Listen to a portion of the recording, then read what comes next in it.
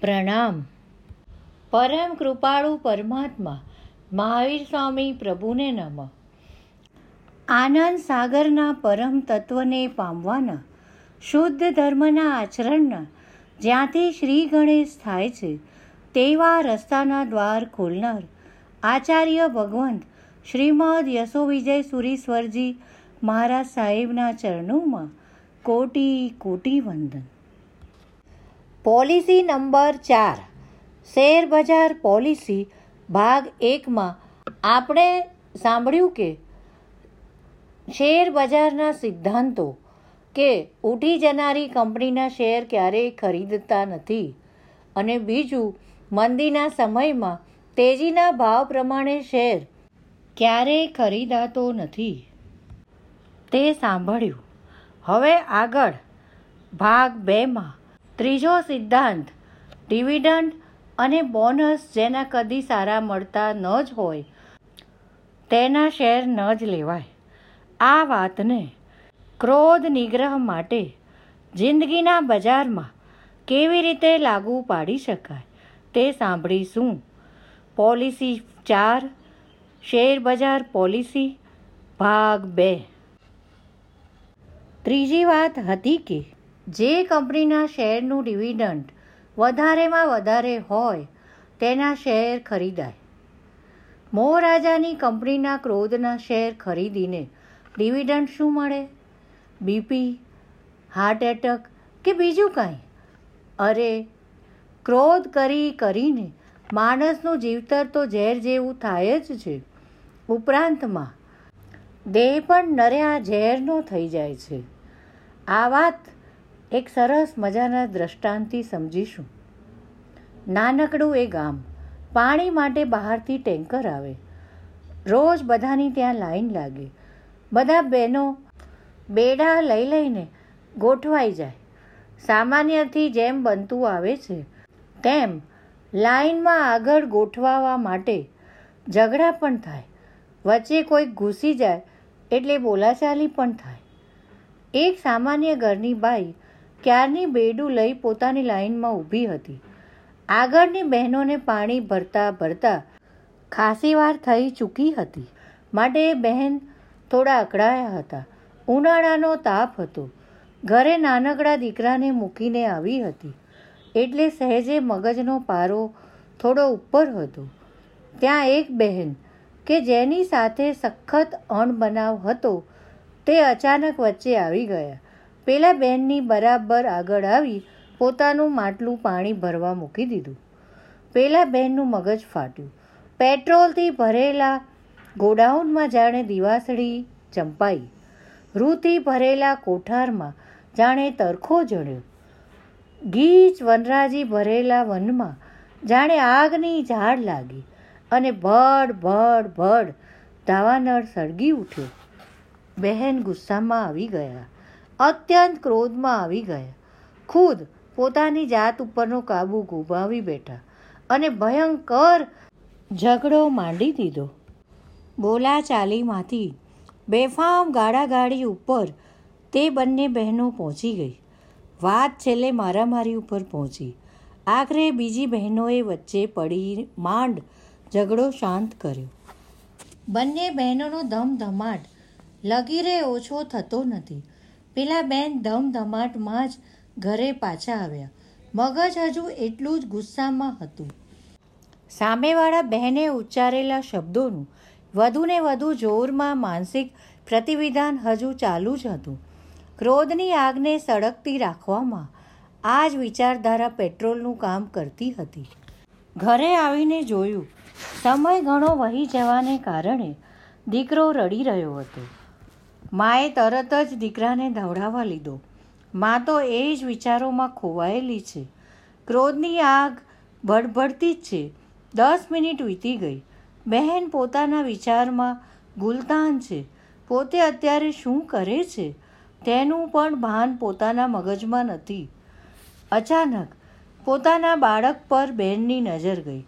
બાળક લેશ પણ હલનચલન કરતું ન હતું. શરીર આખું ઠંડુ પડી ગયું હતું. બહેન ગભરાયા. તરત જ હોસ્પિટલમાં ડૉક્ટર પાસે લઈ ગયા. પણ સમય ઘણો વીતી ગયો હતો. બાજી ડૉક્ટરોના હાથમાં પણ રહી ન હતી. ડૉક્ટરોના મોઢામાંથી જ્યારે બહેનને સોરી આ સમાચાર સાંભળવા મળ્યા ત્યારે બહેન માટે જાણે આપ તૂટી પડ્યું. પોતાનો એકનો એક લાડકવાયો દીકરો ગુમાવવાનું દુઃખ કેમે કરી સહ્યું જતું ન હતું.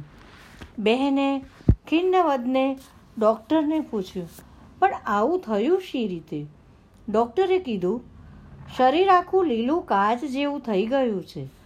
કોઈ ઉગ્ર ઝેરની અસરથી આવું થયું હોવું જોઈએ. બહેને કહ્યું, ઝેર? પણ ઝેર એના શરીરમાં આવે ક્યાંથી? છેક સુધી તો તે રમતો હતો. મેં ધવડાવવા લીધો અને 10 મિનિટમાં જ તેની આવી હાલત થઈ ગઈ. ડૉક્ટરે પૂછ્યું, આપ એને ધવડાવતા હતા અને આવું બન્યું? બહેને કહ્યું, હા. ડૉક્ટર અનુભવી અને જમાનાના ખાધેલ હતા. તેમણે તરત જ પૂછ્યું, શું તમે તે પહેલાં તરત જ કોઈની સાથે અત્યંત બેહદ ઝઘડો કર્યો હતો? બોલાચાલી કરી હતી? બહેને કહ્યું, હા, મારે ભયંકર બોલાચાલી થઈ હતી. ડૉક્ટરે કહ્યું, તો બહેન, આ એનો જ પ્રતાપ છે. આપના એ ગુસ્સાએ આપનું વાત્સલ્યના પ્રતીક સમૂહ અમૃત પણ ઝેર થઈ ગયું. આ સાંભળી બહેન તો અવાક થઈ ગયા. જગતમાં માના સર્વોત્તમ વાત્સલ્યનું સર્વોત્તમ પ્રતીક એટલે જ દૂધ. વાત્સલ્યના અમીથી છલકતું અમૃત સમૂહ દૂધ પણ જેના પ્રભાવે ઝેર થયું, એ વરવું પરિણામ ક્રોધના પ્રતાપે. જીવતરમાં ઝેર ઘોળતા ક્રોધનો આશરો હવે તમને શોભે? સંબંધોને કડવા ઝેર કરી મૂકતા ગુસ્સાને હજુ ને હજુ શું પોષવો છે?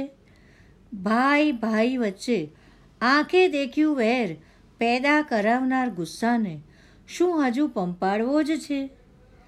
અરે, બહારનો નાગ તો હજુ સારો, પણ આ ક્રોધનો નાગ તો બહુ ભયાનક. પોતાને સંઘરનારને બહારનો નાગ કદી નાગ નથી બનાવી દેતો. આ ક્રોધનો નાગ તો પોતાને આશરો આપનારને સાક્ષાત વિષધર બનાવ્યા વિના રહેતો નથી.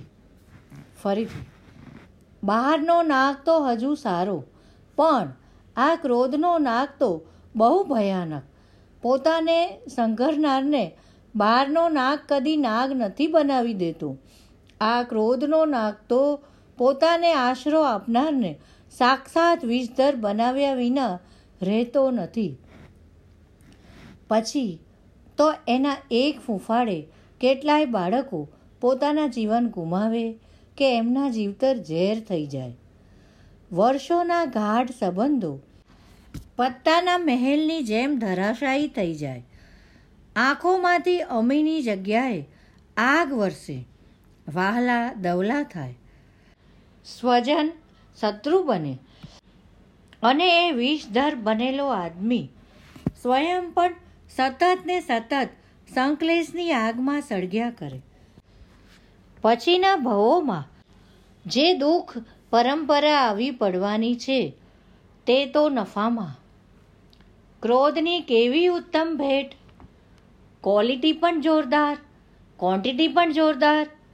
જો પસંદ હોય આવી ભેટ, ગમતા હોય આવા દુઃખો, તો ખરીદો મોહરાજાની કંપનીના ક્રોધના શેર.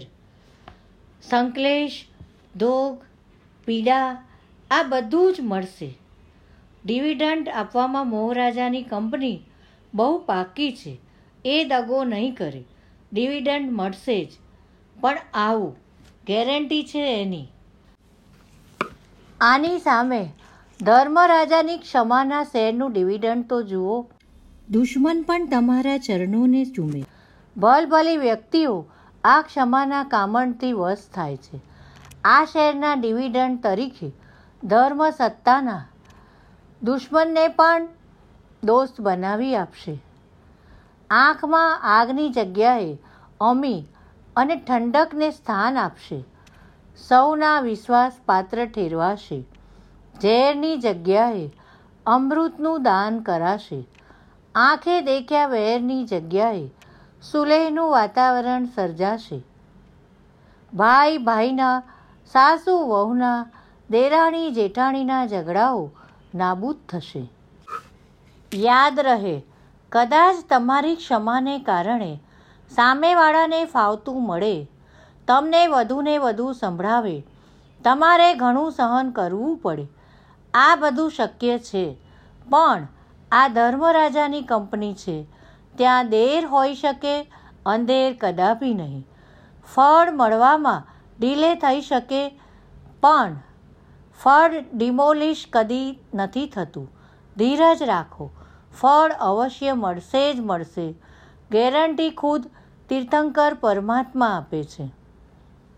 ફરીથી, કદાચ તમારી ક્ષમાને કારણે સામેવાળાને ફાવતું મળે, તમને વધુને વધુ સંભળાવે, તમને પણ ઘણું સહન કરવું પડે.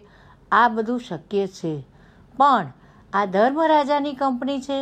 ત્યાં દેર હોઈ શકે, અંધેર કદાપી નહીં. ફળ મળવામાં ડીલે થઈ શકે, ફળ ડિમોલિશ કદી થતું નથી.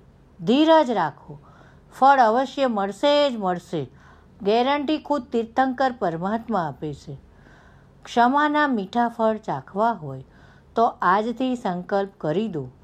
ક્રોધના ઝેર કરતાં હવે ક્ષમાના અમૃતને મારે આવકાર આપવો છે.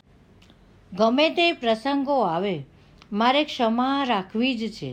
ક્ષમા એ મારો પ્રાણ બની જશે, જીવન બની જશે. ફરીથી, ક્રોધના ઝેર કરતાં હવે ક્ષમાના અમૃતને મારે આવકાર આપવો છે. ગમે તે પ્રસંગો આવે, મારે ક્ષમા રાખવી જ છે. ક્ષમા એ મારો પ્રાણ બની જશે, જીવન બની જશે. પછી જુઓ શું આનંદ તમારા જીવનમાં આવે છે. જીવન તમને જીવવા જેવું લાગશે. શેર બજાર પોલિસીના ત્રીજા મુદ્દાનો ટૂંક સાર એટલો જ નીકળ્યો. ક્રોધરૂપી શેરના ડિવિડન્ડમાં ઝેર જ છે. ક્ષમા અમૃત આપે છે. હવે ઝેર નહીં, અમૃતને ચાખી જુઓ.